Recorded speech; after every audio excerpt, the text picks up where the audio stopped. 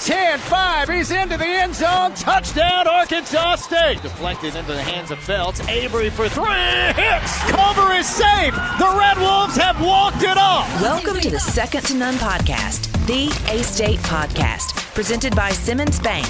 Now, here's a couple of guys who know the Red Wolves like no one else. Matt Stoltz and Brad Bobo. And we welcome you in once again to the Second to None podcast presented by Simmons Bank. Excited about our guest today. We're going to talk a little A-State soccer in the next few minutes when we're joined by head coach Brian Dooley, the back-to-back Sun Belt Conference Coach of the Year, coming off back-to-back regular season championships for his team. We'll hear from him, get to know his story a little bit and what he thinks about the soccer program coming into this year. Taking a look at some headlines, though, from this past week. I guess the biggest headline came last Tuesday when it was announced that we have a new chancellor at Arkansas State, Todd Shields, who will officially take over in mid-August in the position vacated by Dr. Kelly Danfus, but excited to have Todd Shields aboard. And hopefully we'll have him on the program soon. I think we will, and I, most of all, appreciate the good sense from Dr. Welch and everyone with the system office making that announcement at like 4 o'clock one afternoon last week. Great time to make announcements. And not only that, but Dr. Welch did one better. He let me know the announcement was coming. Not directly, he should have, but just in that wily way he knows how. He sent out a tweet right about a little after 3 o'clock on this. I think it was last Monday, where he tweeted out just the white smoke that comes when you've chosen a new pope. And so I said, folks, we're about to have us a new chancellor. And it ends up being Miss America's dad. That's right. Savvy Shields, former Miss America, the daughter of our new chancellor. So I'm sure that will come up when I believe it will visit with Todd Shields sometime very soon. Another thing that happened last week that we wanted to talk about is the men's and women's basketball conference schedules were released. And usually this is something we probably wouldn't pay much attention to, but because of the 4 new teams that are entering the league, it doesn't flow quite the same way it used to as far as conference schedules. Mm-hmm. And for so long, we'd look at the schedule and we'd just see when those trips that we knew were coming. When are we going on the Louisiana swing? Yeah. When are we going to make that Lafayette Monroe trip? When are we going to make the Troy South Alabama trip? Appin Coastal. It's not set up that way anymore. No, and part of it is, so if you're going to try to use the divisions, you couldn't, because the divisions have an odd number of teams in them. So you couldn't do travel partners because each division has 7 teams. And the best I can tell, there's still no set answer on whether the standings are going to be division-based or not. I really don't think the powers that be, and I mean like the ADs and the senior women administrators, I don't think at the conference level they've decided just how they want to keep the standings. They scheduled it off the divisions. We're going home and home with the other 6 teams in your football division, East and West. And then you're playing, of the other 7, you're playing 3 of them at home, 3 of them on the road, and there's 1 team in that other division you don't see at all in the regular season. For the men, I think it's James Madison, and for the women, it's Georgia State that they won't see at all this regular season. So they scheduled it divisionally, but I don't know that they're going to keep the standings that way. I don't think it's been determined yet. Yeah, just some different looking trips, and it's still Thursday, Saturday, like it's always been. I thought there was a chance the men's might not be. They talked about playing on Sunday. Well, that's right. Yeah, that was something that was being considered at one point, but it is Thursday, Saturday for both the men and women. But for example, some of these women's trips that you'll see, they'll open up at ULM on December 29th, and then they'll go from Monroe to Statesboro, which I can't imagine is an easy trip. Yeah. trying to figure out the logistics, I'm sure will be something there. And play Georgia Southern on that Saturday, December 31st. They've got a trip where they go to Southern Miss and Texas State 1 week, Thursday, Saturday. And then they've got a trip where they're at Coastal Carolina on a Thursday, fly back for a home game against Old Dominion after that. So just so you know, every men's team and every women's team in the league has one split weekend. 28 out of 28. Everybody has 1 weekend in their schedule where they have a home game and a road game the same weekend. Yeah, and we're not saying that A-State's got it any better or worse than anybody. This is just kind of the new normal. I'll say this, that particular one you're mentioning for the women, going to Coastal and then coming home to play Old Dominion.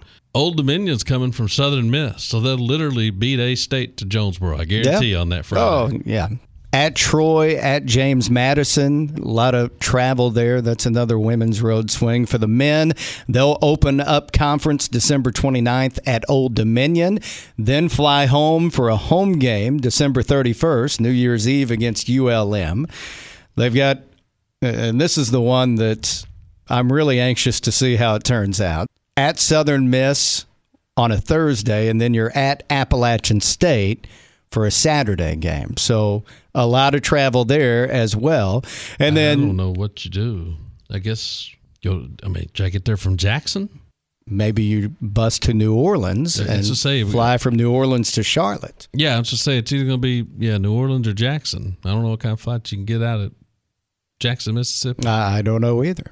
And then there's a Texas State, Georgia Southern swing. So I'm guessing there's a flight from Austin to Savannah on that Friday.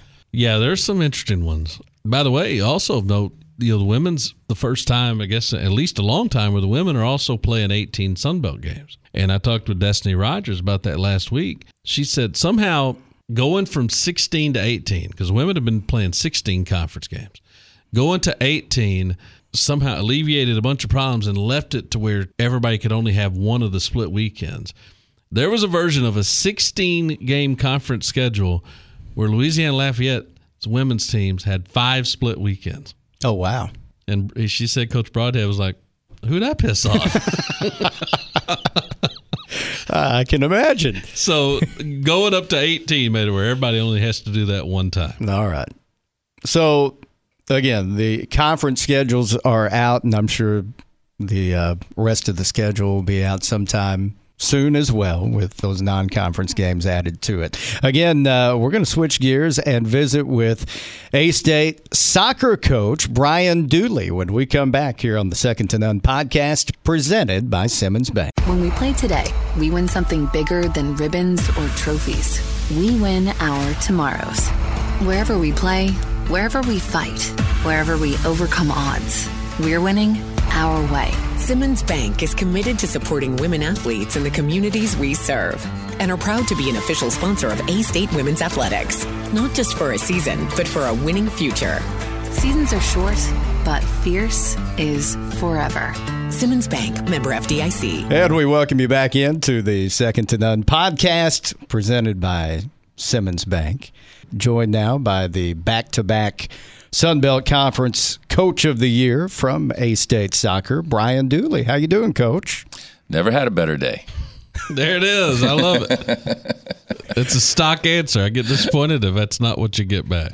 That's true. It's still early in the day, so we'll see how it ends up. Well, it was a good day. Last time we saw you was back on July 4th. I thought it was really cool that you brought the entire team out to the red, white, and blue color run that we did at Joe Matt Campbell Park in Jonesboro. And it was neat to see all the girls out there. It seemed like everybody had a good time. Yeah, I'm still getting the powder out of my cell phone. I was cleaning it this morning. So. It takes a while to get that out.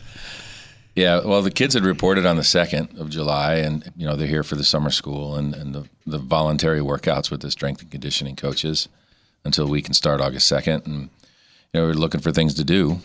And I heard about this, and I reached out to Kara Ritchie and got a few of the details. I asked her how long was the distance, and she thought I was asking for myself, because I'm walking whatever the distance is. But we decided to kind of put something together for the kids, give them something to do, get out, support a great organization, and raise money for the United Way. I also told the girls it would be our first timed fitness run, so they were a little bit worried. That was a joke, by the way. And, they came out and they were excited and they had a good time.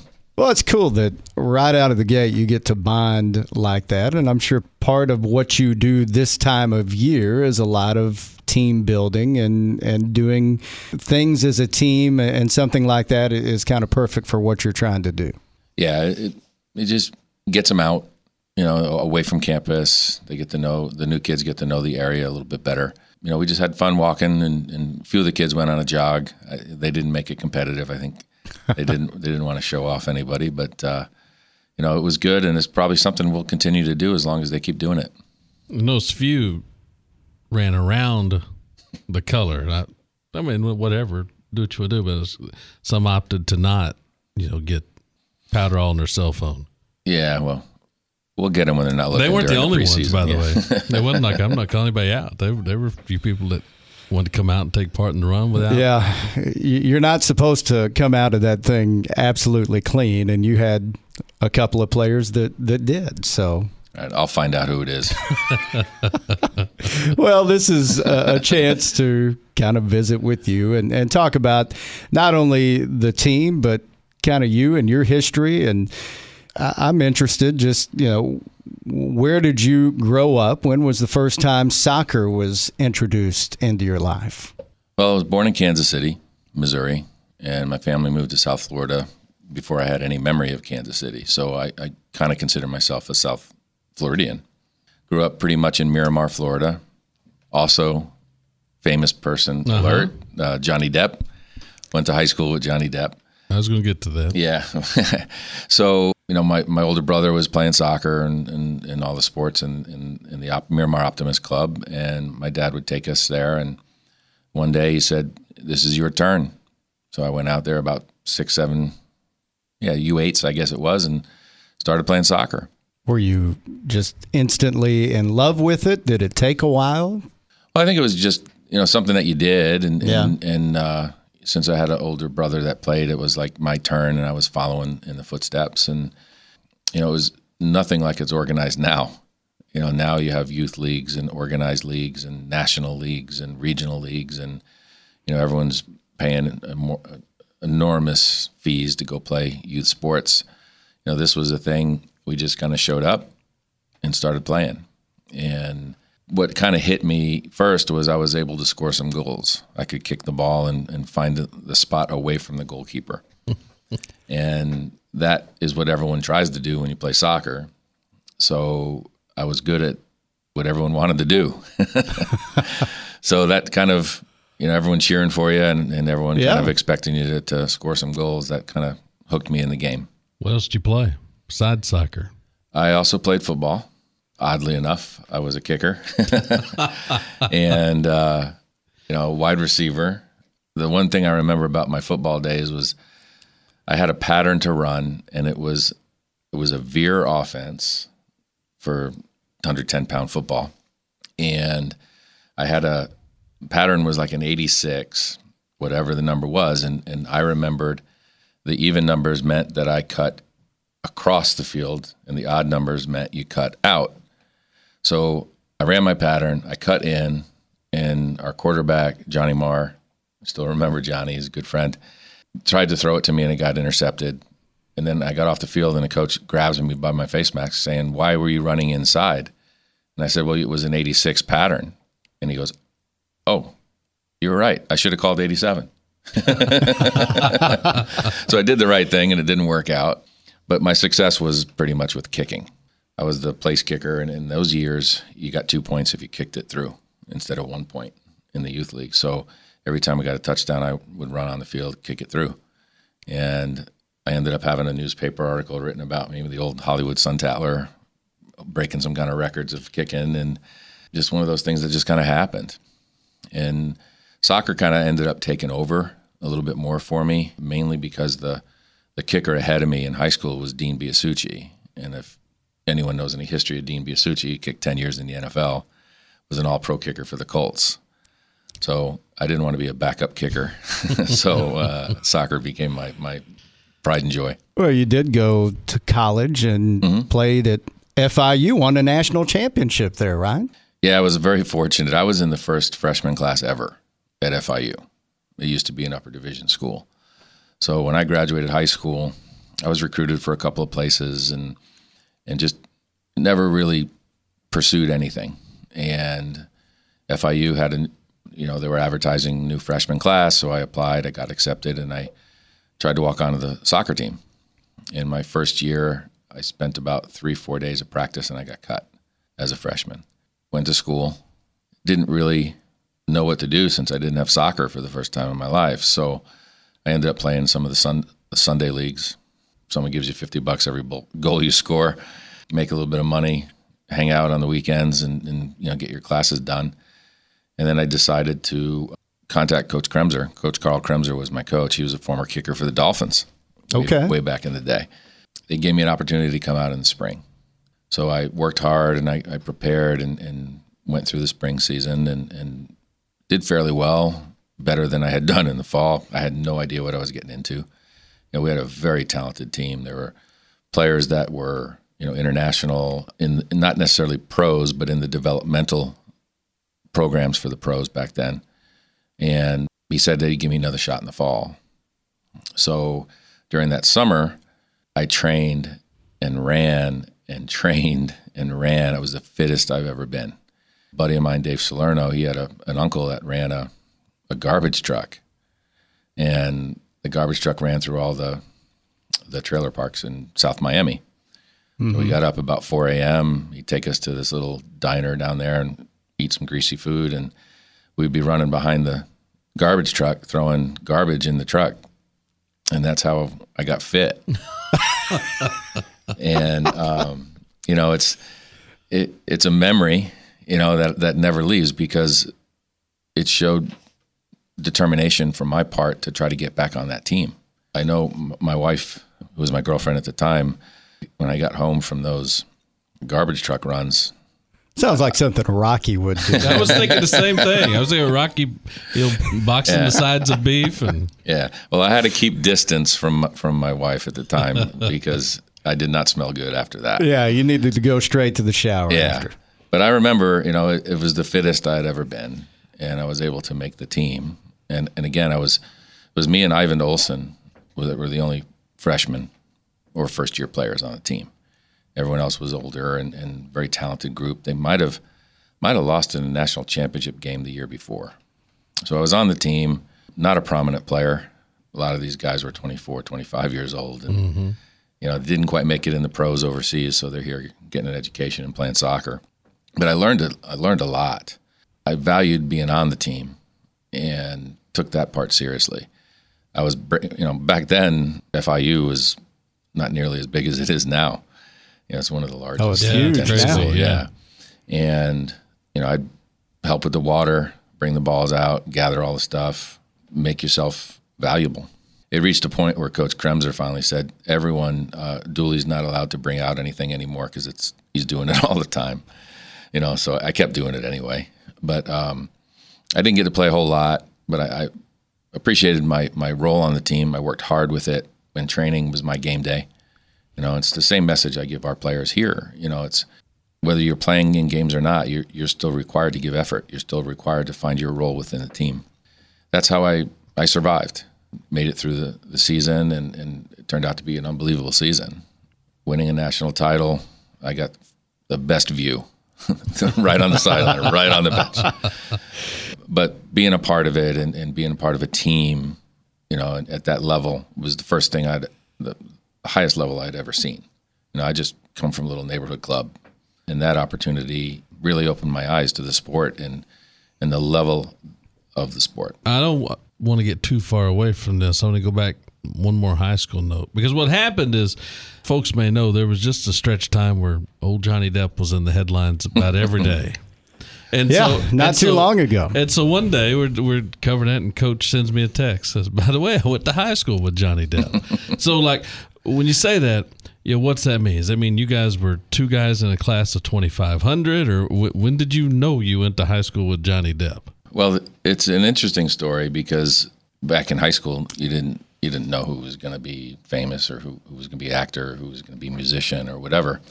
But Robert Elba, who's a good friend of mine, was my best man, and I was his best man at his wedding. He was in a band, a musician, and Johnny Depp was also in another band. I think we were called the Kids.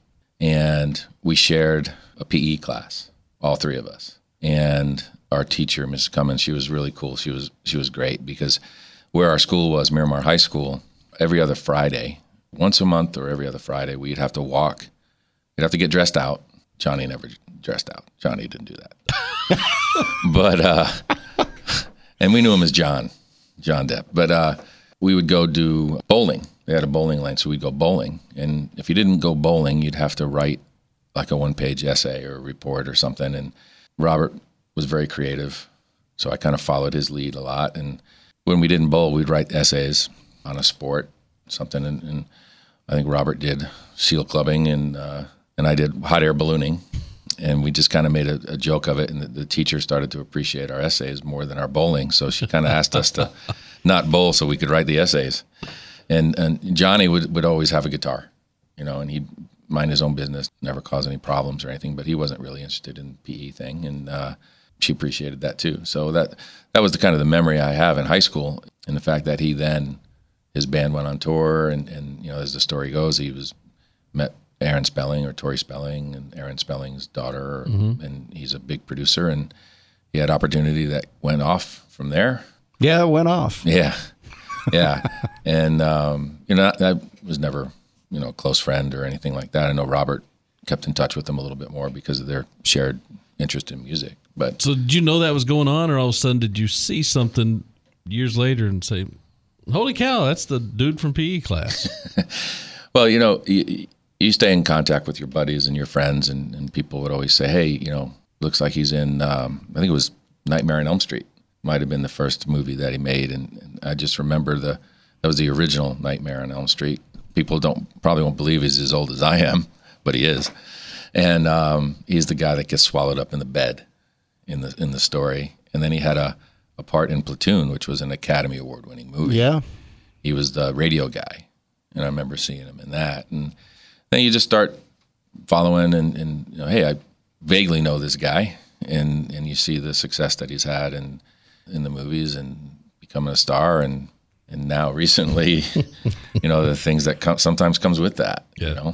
I don't think anybody would have foreseen something like that, but I think that's not an uncommon story when it comes to people that make it in the movies. Yeah. No, he got his big break, and kind of shifting it back to you now. I mean, you play at FIU, but you ultimately get a break and have a chance to go into coaching. And was it at FIU when you were playing that you decided that's the route you wanted to go? Coaching sometimes finds you. In this case, that's exactly what happened. And we win a national title. We go through the spring, and then I don't do anything in the summer, just the opposite of what I did before. And guess what? I got cut right after winning a national title. So I hated Coach Kremser for that. Later, I told him that he changed my life. He didn't realize it at the time, but he did the right thing. I didn't prepare. I didn't show my value in athletics. That's what happens.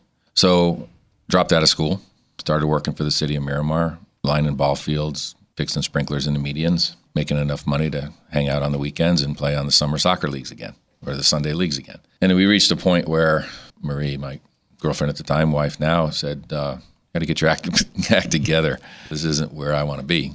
So I decided to get back to school and took an education class. Dr. Stephen Fain, in the first 15, 20 minutes of the class, talked about how education changed his life and how he, as a teacher, is able to affect change in other people. And I walked out of that room knowing what I wanted to do.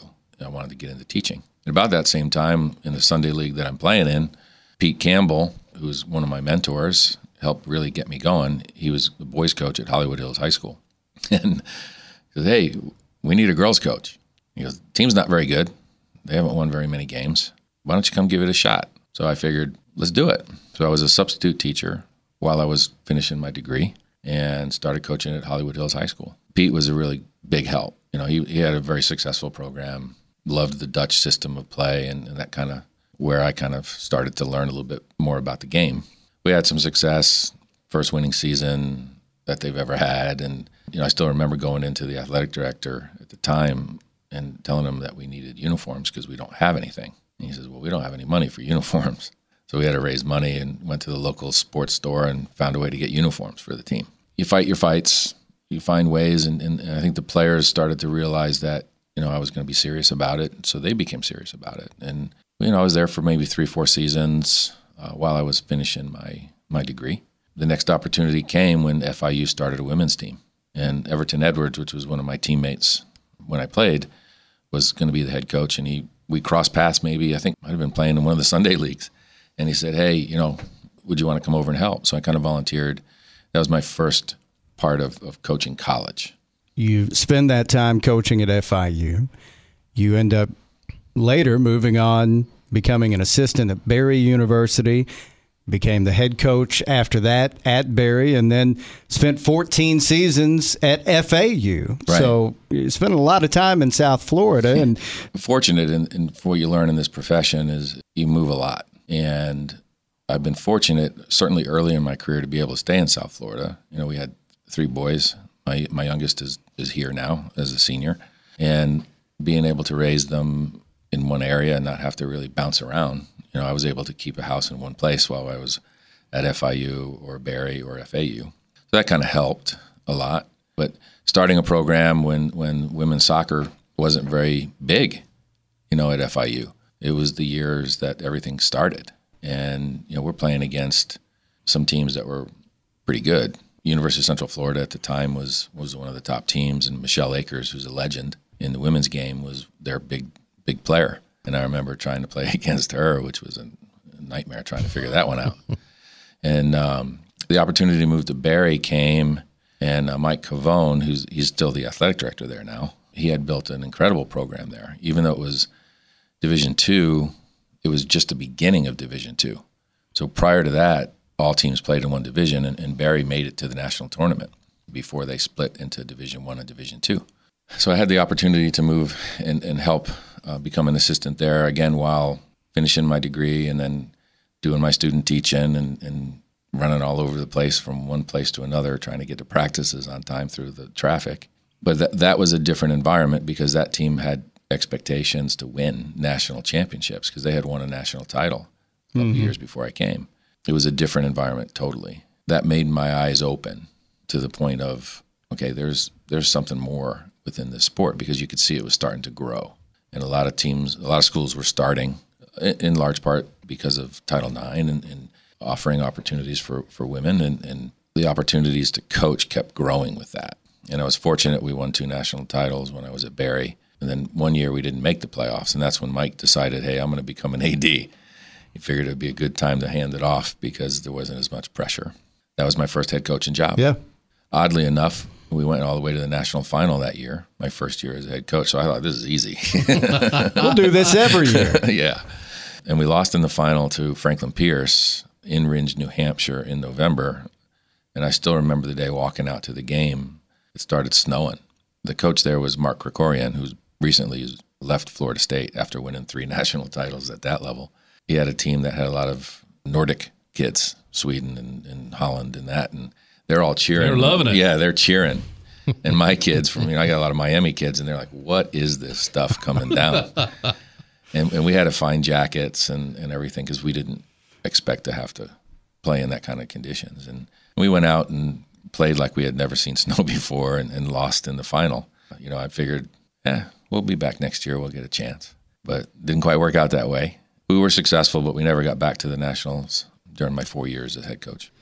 But that opportunity did come about to go to Florida Atlantic. And again, 14 seasons as the head coach there, kind of educate everybody there. Was that a young program as well? Were they just getting going when you took over at FAU? It was a similar situation. They had a program, they had a men's team as well, but it wasn't funded very well. And I don't think there was a lot of pressure or expectations put on the program. So they were kind of at the bottom of the table. I think it was a Trans-America conference at the time. Okay. And later became the ASUN, or ended up moving to the ASUN. I took the position as an opportunity to get to Division I. And again, FAU was similar to FIU. They started a freshman class around the same time that FIU did. So I was familiar with them. We played against them on the men's side. And I had a few connections in the area of Boca Raton with the club scene, and I had some people that were supporting my candidacy for the job, and I was given the opportunity to coach there. I didn't know till 3 years into the job that it was just kind of part-time. You know, it was like a 10-month position, but they had stretched the payments over 12 months, and I had no idea that was the case because, you know, I was just, okay, the checks are coming. But now as you're getting closer to retirement, you realize that those years didn't count towards my pension because it wasn't considered 12 months. Yeah. So they pulled some quickies on the contracts and things that I didn't really know about. But finally it got legitimate to where I was earning some pension numbers, the Florida retirement system, which I don't even know what's left in that anymore. So I'll have to check that out before I can really hang up the cleats, as they say. But we had success there. Yeah. And we turned the program around, and they started to fund it, and they started to give us close to the scholarship limits, and we had some really good teams. Was able to bring in some significant players from international levels that have played over 100 caps for their national teams. And we got to a point where we were battling University of Central Florida before they left the conference. It was us and them in the finals. Losing, I still remember one we were hosting and we're tied, and then there's a lightning delay. We get back on the field like 11:30 at night. We end up in a penalty kick shootout, and we're so close and end up losing in the shootout. And that was kind of disappointing because we were so close. You know, here's our chance to go to the NCAA tournament. We had a lot of talented players, and it was just one of those things that just doesn't work out. Might have been the next year or 2 years later, we had the opportunity. We did really well. We won the ASUN, and we got into the NCAA tournament. And it was the first and only time that their women's team there has been in the NCAA tournament. And we drew Florida State, who was like the number one team in the country. And we played them at UF because at the first round then were 4 teams. So University of Florida was there with Illinois, and then it was us and Florida State. We hung in there. You know, we were down 1-0 until about the 87th minute, and we had a couple chances. We were pushing and ended up losing the game 3-0. You know, gave up 2 counterattacking goals, but you lose 1-0, you're done. Yeah. You got to try. You know, so we pushed for it and ended up losing 3-0. But that was the one time that I've been in the NCAA tournament with, you know, at the Division I level as a head coach.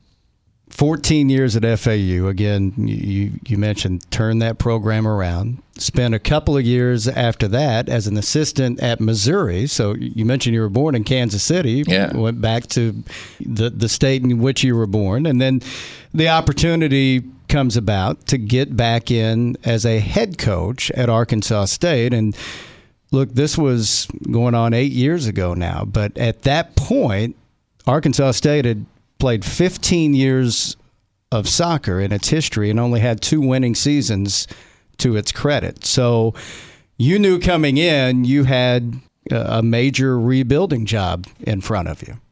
Yeah. Actually, I would tweak that a little bit because I don't know if it was a rebuilding job as much as just a building job. I don't know, to be rebuilt. That's probably a better way to put it. We decided, my wife and I, to try the Mizzou situation. It was an associate head coach, and try the SEC, give it a go. You know, I'm wondering what would happen. You know, great experience. Place was awesome. The resources are incredible. But having been a head coach for so long, becoming an associate sometimes is a little bit difficult.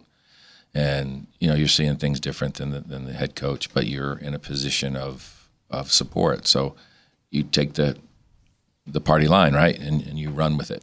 And I think my wife knew that I wasn't really happy. And, you know, the opportunity, we're going to the NCAA tournament, we're playing Kansas. And I learned that Mizzou, Kansas was a pretty rough game, okay? Yeah. Even though, you know, they left to go to the SEC. And it's about time for the breakfast before the game, and I get a call from somebody that we all know, Terry Mahajer. Terry worked at FAU when I was there, and his office was right next to mine. So we had a lot of conversations. And I had a lot of conversations he didn't know I was in on because he speaks kind of loudly and I could hear him through the walls most of the time. And, you know, he called and he said, hey, you know, we're going to be making a change in our women's soccer coach and would you have interest? And I said, Terry, I appreciate the call, but we're getting ready for an NCAA tournament. I don't want any distractions. I'll let you know if anything changes. He goes, well, I got to move quick on this. I said, I appreciate the call. I really do. We go out and we beat Kansas. I remember it was a freezing cold day. And I left South Florida for this.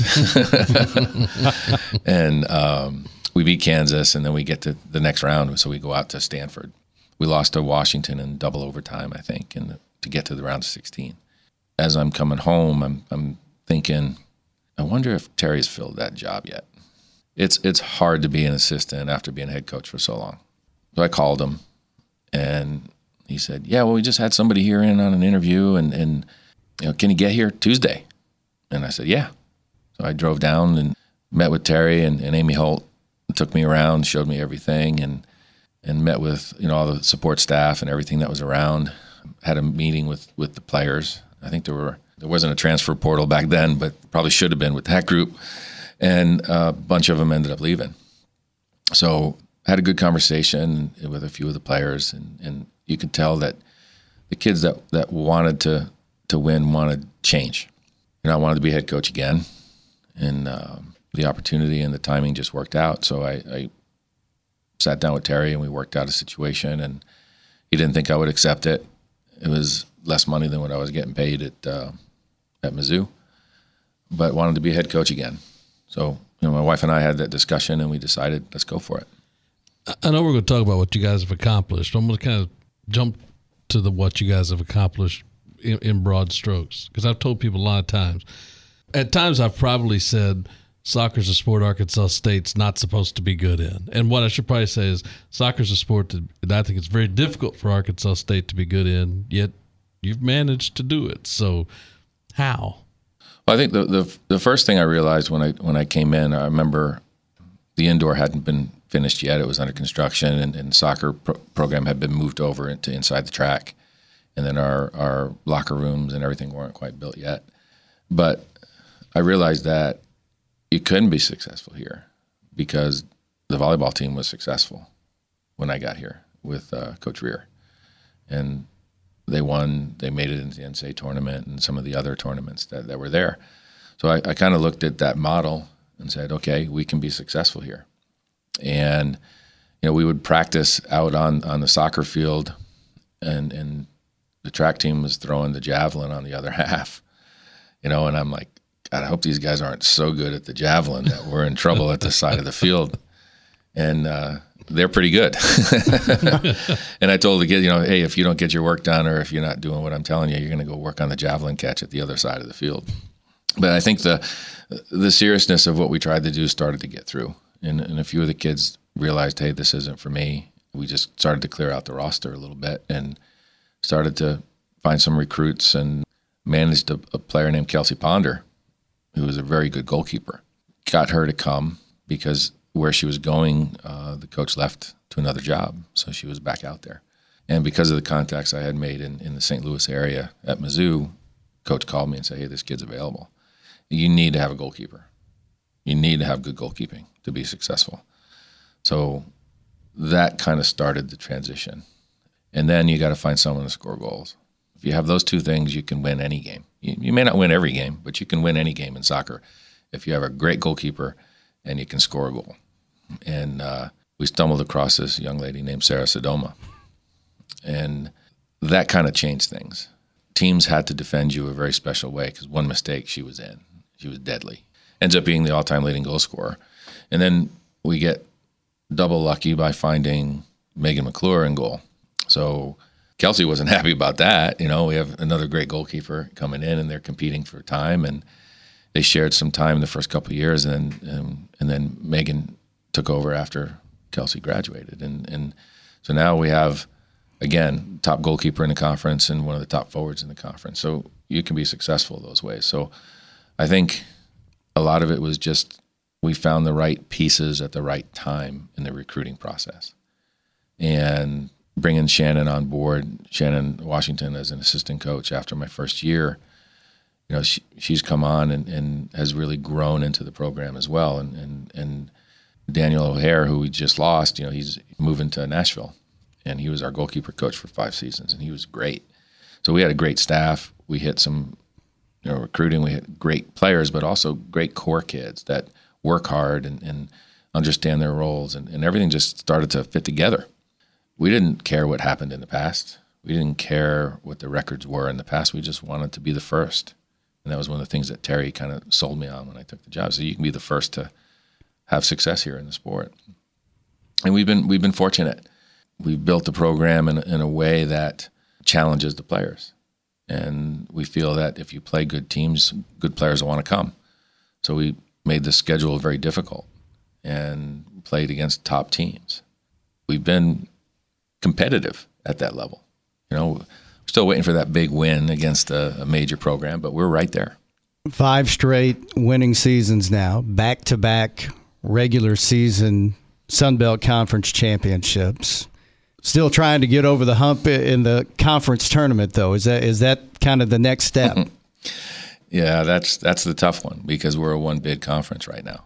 I think that's going to change with the new teams that we've added, the growth of the sport, and some of the other conferences losing teams. I think we have a real strong opportunity to get more than one bid. So I think that takes a little bit of pressure off of getting into the tournament. But, we made it to the final twice, lost to South Alabama both times. Do you mind? Because let me say, I've listened to this whole conversation, and part of it I knew, part of it I didn't. But I go clear back to you make it to a final, at the Division II level, and you take a bunch of South Florida kids to play in the snow. And you make it to a final going to knock off UCF, and a lightning delay kind of comes and makes things squirrely. And now to Arkansas State, because you played South Alabama twice. Once you get a card early, and you have to play the entire match, a person down, which gives you essentially no chance to win the match. And then you turn around and get back to the final again, and you can see it. But it's right there in sight, and another squirrely turn of events changes the match in the last 4 or 5 minutes. Yeah, it's disappointing, to have to overcome things that you can't really control. But that's really what we had to find a way to do, and didn't do a good job of it. We have a 1-goal lead, and we have a red card with about 20 minutes to go. Questionable call. It kind of turns everyone on their head a little bit, and the other team gets energized, and you're trying to deal with all that stuff on the sideline and managing it and trying to find how do we hang on for another 18 minutes or so. Because you'd spend the last 18, 20 minutes of that match basically, right, unable to play offense for essentially. Yeah, and they're an excellent program. No question about it. They're very good. The red-carded player had a very specific role for us in the game, and she was excelling in it. And she received a yellow card earlier, and looking back, I probably should have pulled her out at that point and settled things down before bringing her back in because we were allowed to do 1 reentry in the second half. But it was just such a crazy situation. It wasn't as though she was fouling people all game long and she finally got a yellow. It was just a yellow card that, again, shouldn't have been given. And then there's a collision, and she gets piled on and tries to get up, and the other player flops like, oh, my gosh, she hit me or pushed me or did something trying to get up from the ground.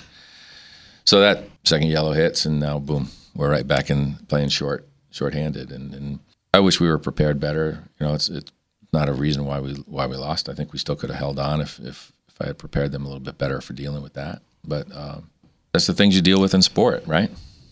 And look, you mentioned a couple of people that you've been able to build around with Sarah Sodoma, who's now playing with the San Diego Wave FC club, and Megan McClure, who I believe is playing in Albania. Is that right? Yeah, she signed with a club, the top club in Albania, which actually gets a bid into the Women's Champions League. Oh, wow. Yeah, and that will be her opportunity, I think. You do well in the Champions League, someone's going to find you. And then you bring in somebody like an Aaliyah Williamson, who was Sunbelt Freshman of the Year last season. So you continue, even after players like Sarah and Megan have moved along, Aaliyah is somebody that you can now build around for the next few years. Yeah, I think Aaliyah really benefited from having a strong senior group last year. Sure.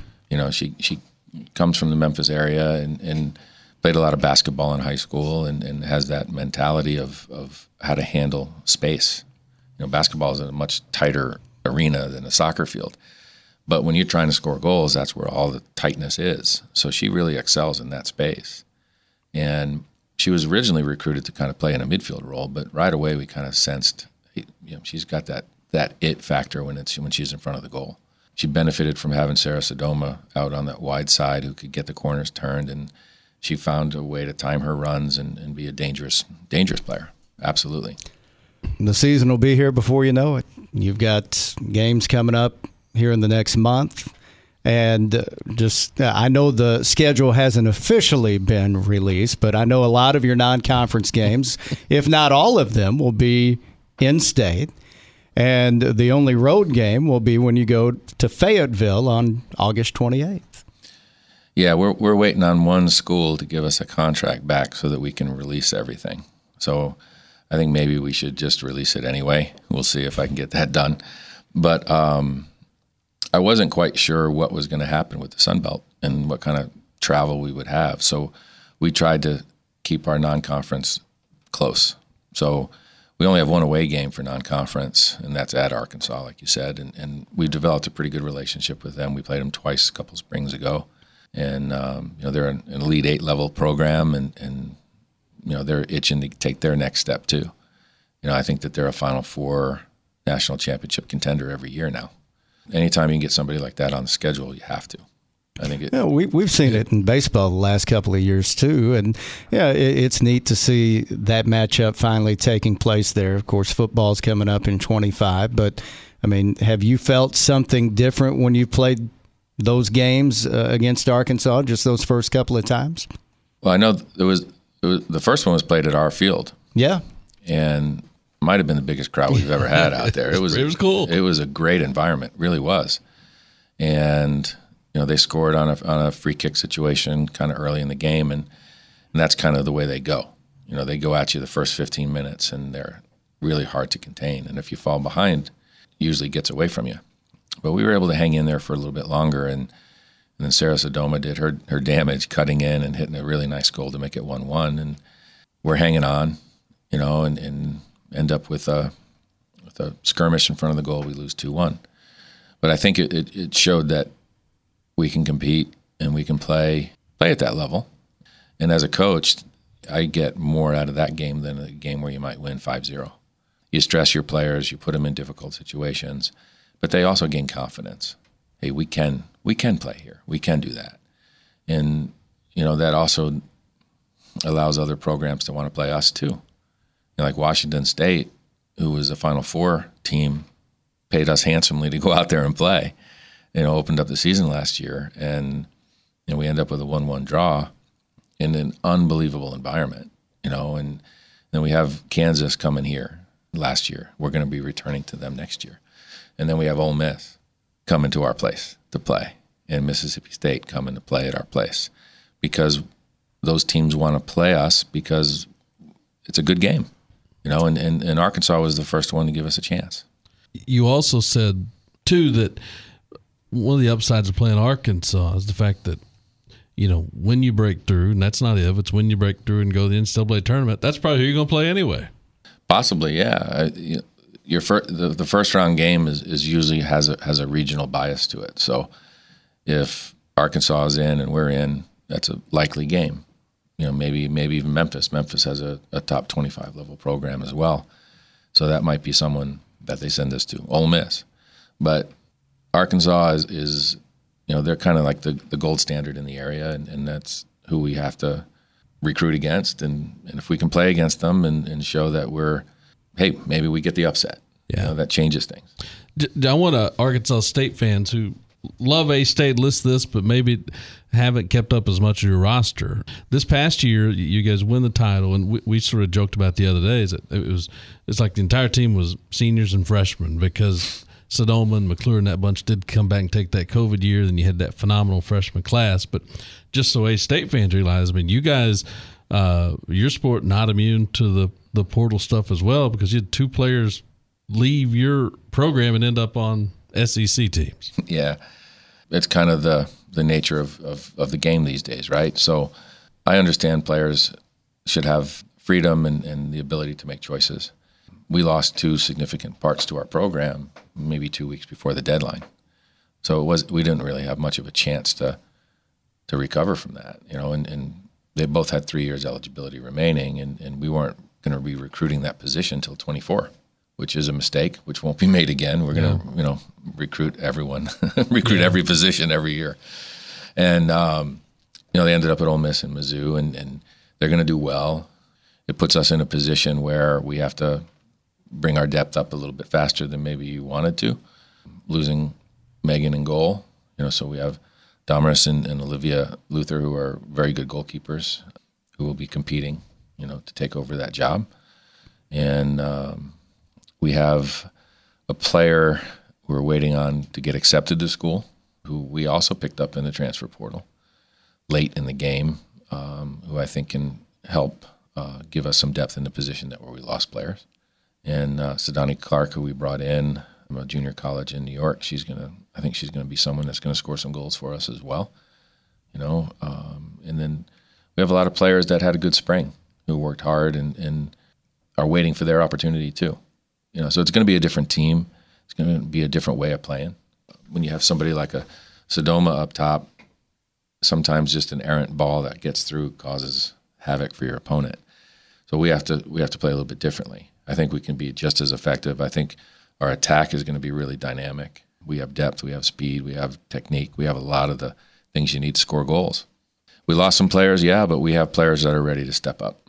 I do want to ask you one more, because we were talking about field goal kickers earlier and how you were a field goal kicker at one point.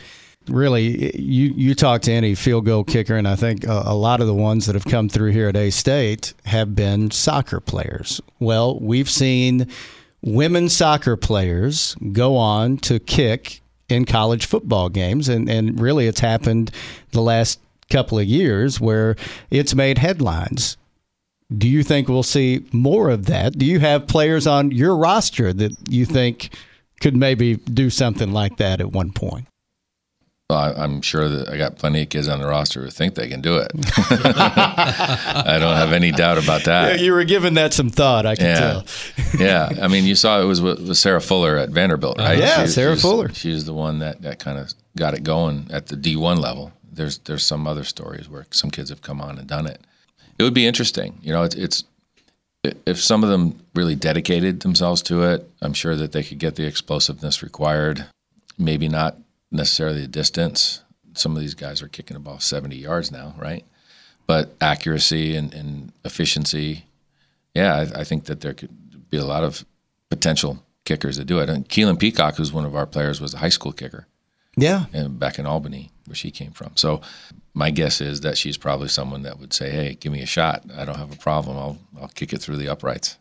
Hey, I mean, as long as you can get it through the uprights, that's the main thing. Distance is overrated sometimes. By the way, I want to pat myself on the back. Got all the way, and really without even trying. It wasn't intentional, but I got all the way through this conversation with Coach and talking about his sport, and never one time would talk about Ted Lasso, the whole deal. Way to go, me. Are you a Ted Lasso fan? Oh, absolutely. Absolutely. I can't wait for the next season. I've heard it's the last one. I don't know. I hope they keep it going. But heard that too. It's been fun. It's been fun to watch. And he's a soccer coach, but the message isn't really the sport. It's not a show about soccer. Yeah, I've enjoyed it, and I've watched the first season a couple of times. I got to get caught up on the most recent ones. I've watched them all, but I want to watch them again. There's lessons that you can pull out of there for sure. You haven't used any of those Ted Lasso quotes with the team, have you? I'm sure I have. I told the kids don't watch the show so that I get credit for them. That's probably a good idea. Yeah. Coach, it's been fun visiting with you. Thanks for coming by today. This has been good. Oh, I appreciate it. Thank you very much. All right. That's A-State soccer coach Brian Dooley joining us here on the Second to None podcast presented by Simmons Bank. We've got more to come right after this. The Simmons Bank Card Alerts app lets you get more from your Simmons debit and credit cards. Set transaction alerts to be notified of certain card activity and choose how you receive each alert.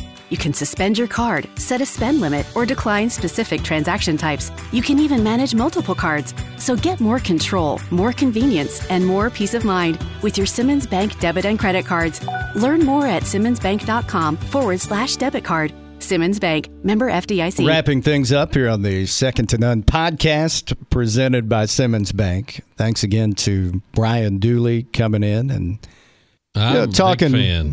talking soccer with us, which is something that, we had one other soccer guest in the history of this podcast, and that was after the tornadoes hit Northeast Arkansas the last time. Cooper Cowan came on. Her and a couple of her friends, I think Keelan Peacock was included in that, had gone out and helped out as far as the cleanup efforts.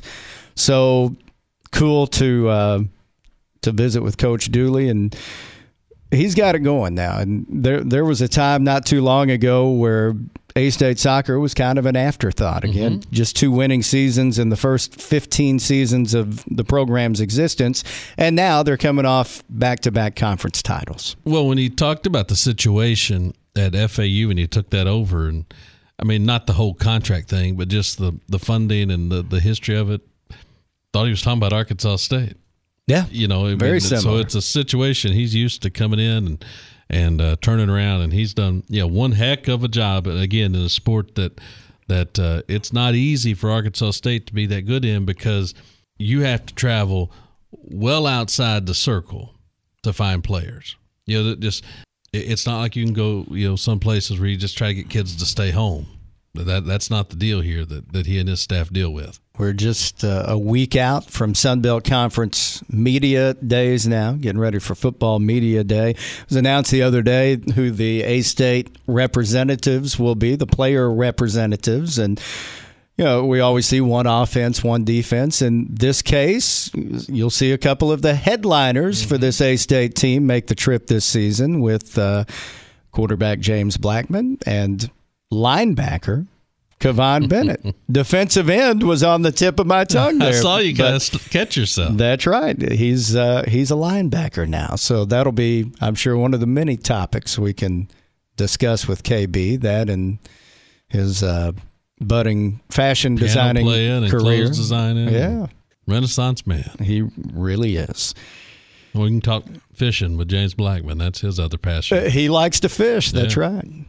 Okay, so again, Media Day coming up quick. That means football season is almost here, and we'll have a lot to talk about on that front.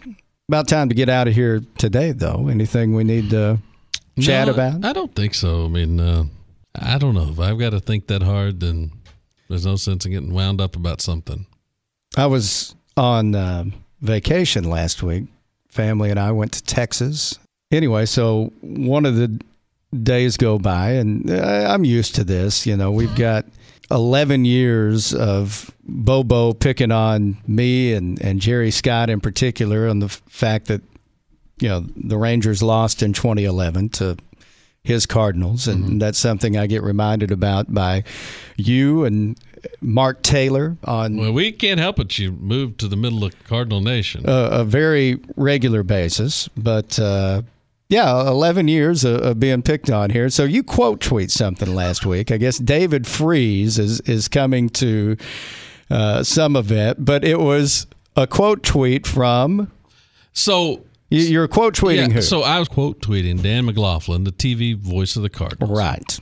Anyway, so you quote tweet it. You tag me and Jerry in it, and I'm thinking, well, should I come back on this because I don't want to insult Dan McLaughlin, but at the same time, he's trying to build up this event, and I'm thinking, well, gosh, Bobo's put me in the middle of this thing. I don't want to say anything bad about it. So that's kind of where it's gone now. And I didn't. You're carrying this. What I said was that I was gonna get you and Jerry Scott tickets to that event for Christmas, an evening with David Freeze. Yeah, it's at Busch Stadium. If you're gonna sit down in the green seats, go on a warning track, and they got a buffet set up, and then go to the green seats behind home plate. There's a Q&A with David Freeze. Yeah, and I'm sure Dan McLaughlin, though, after seeing what you put, thought, oh, these are really big fans. So he retweeted.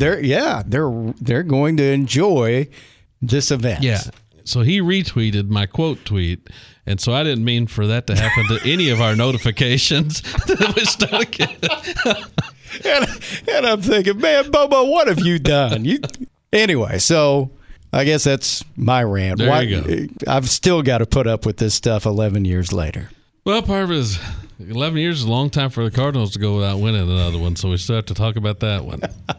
That's true. We need the Cardinals to win another one because they've got need to have happen. They've got a lot better chance than the Rangers do this season. Hey, appreciate Brian Dooley coming in. Thanks to our buddy Mark Taylor for setting that up. For Brad, I'm Matt. You've been listening to the Second to None podcast presented by Simmons Bank.